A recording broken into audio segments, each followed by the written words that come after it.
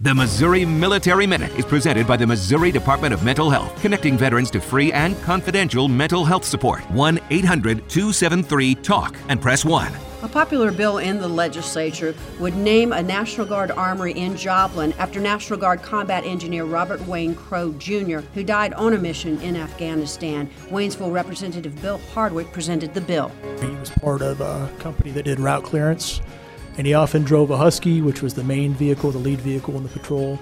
And on one occasion, he left the Husky to kind of get a break and went back to a vehicle called an RG-31. And the RG-31 was struck by an improvised explosive device, and Sergeant Crowe died of wounds he received in action in Afghanistan. The unit there, located in Joplin, is where the 203rd Engineer Battalion is headquartered, has had a packet to administratively name the armory after Sergeant Crowe.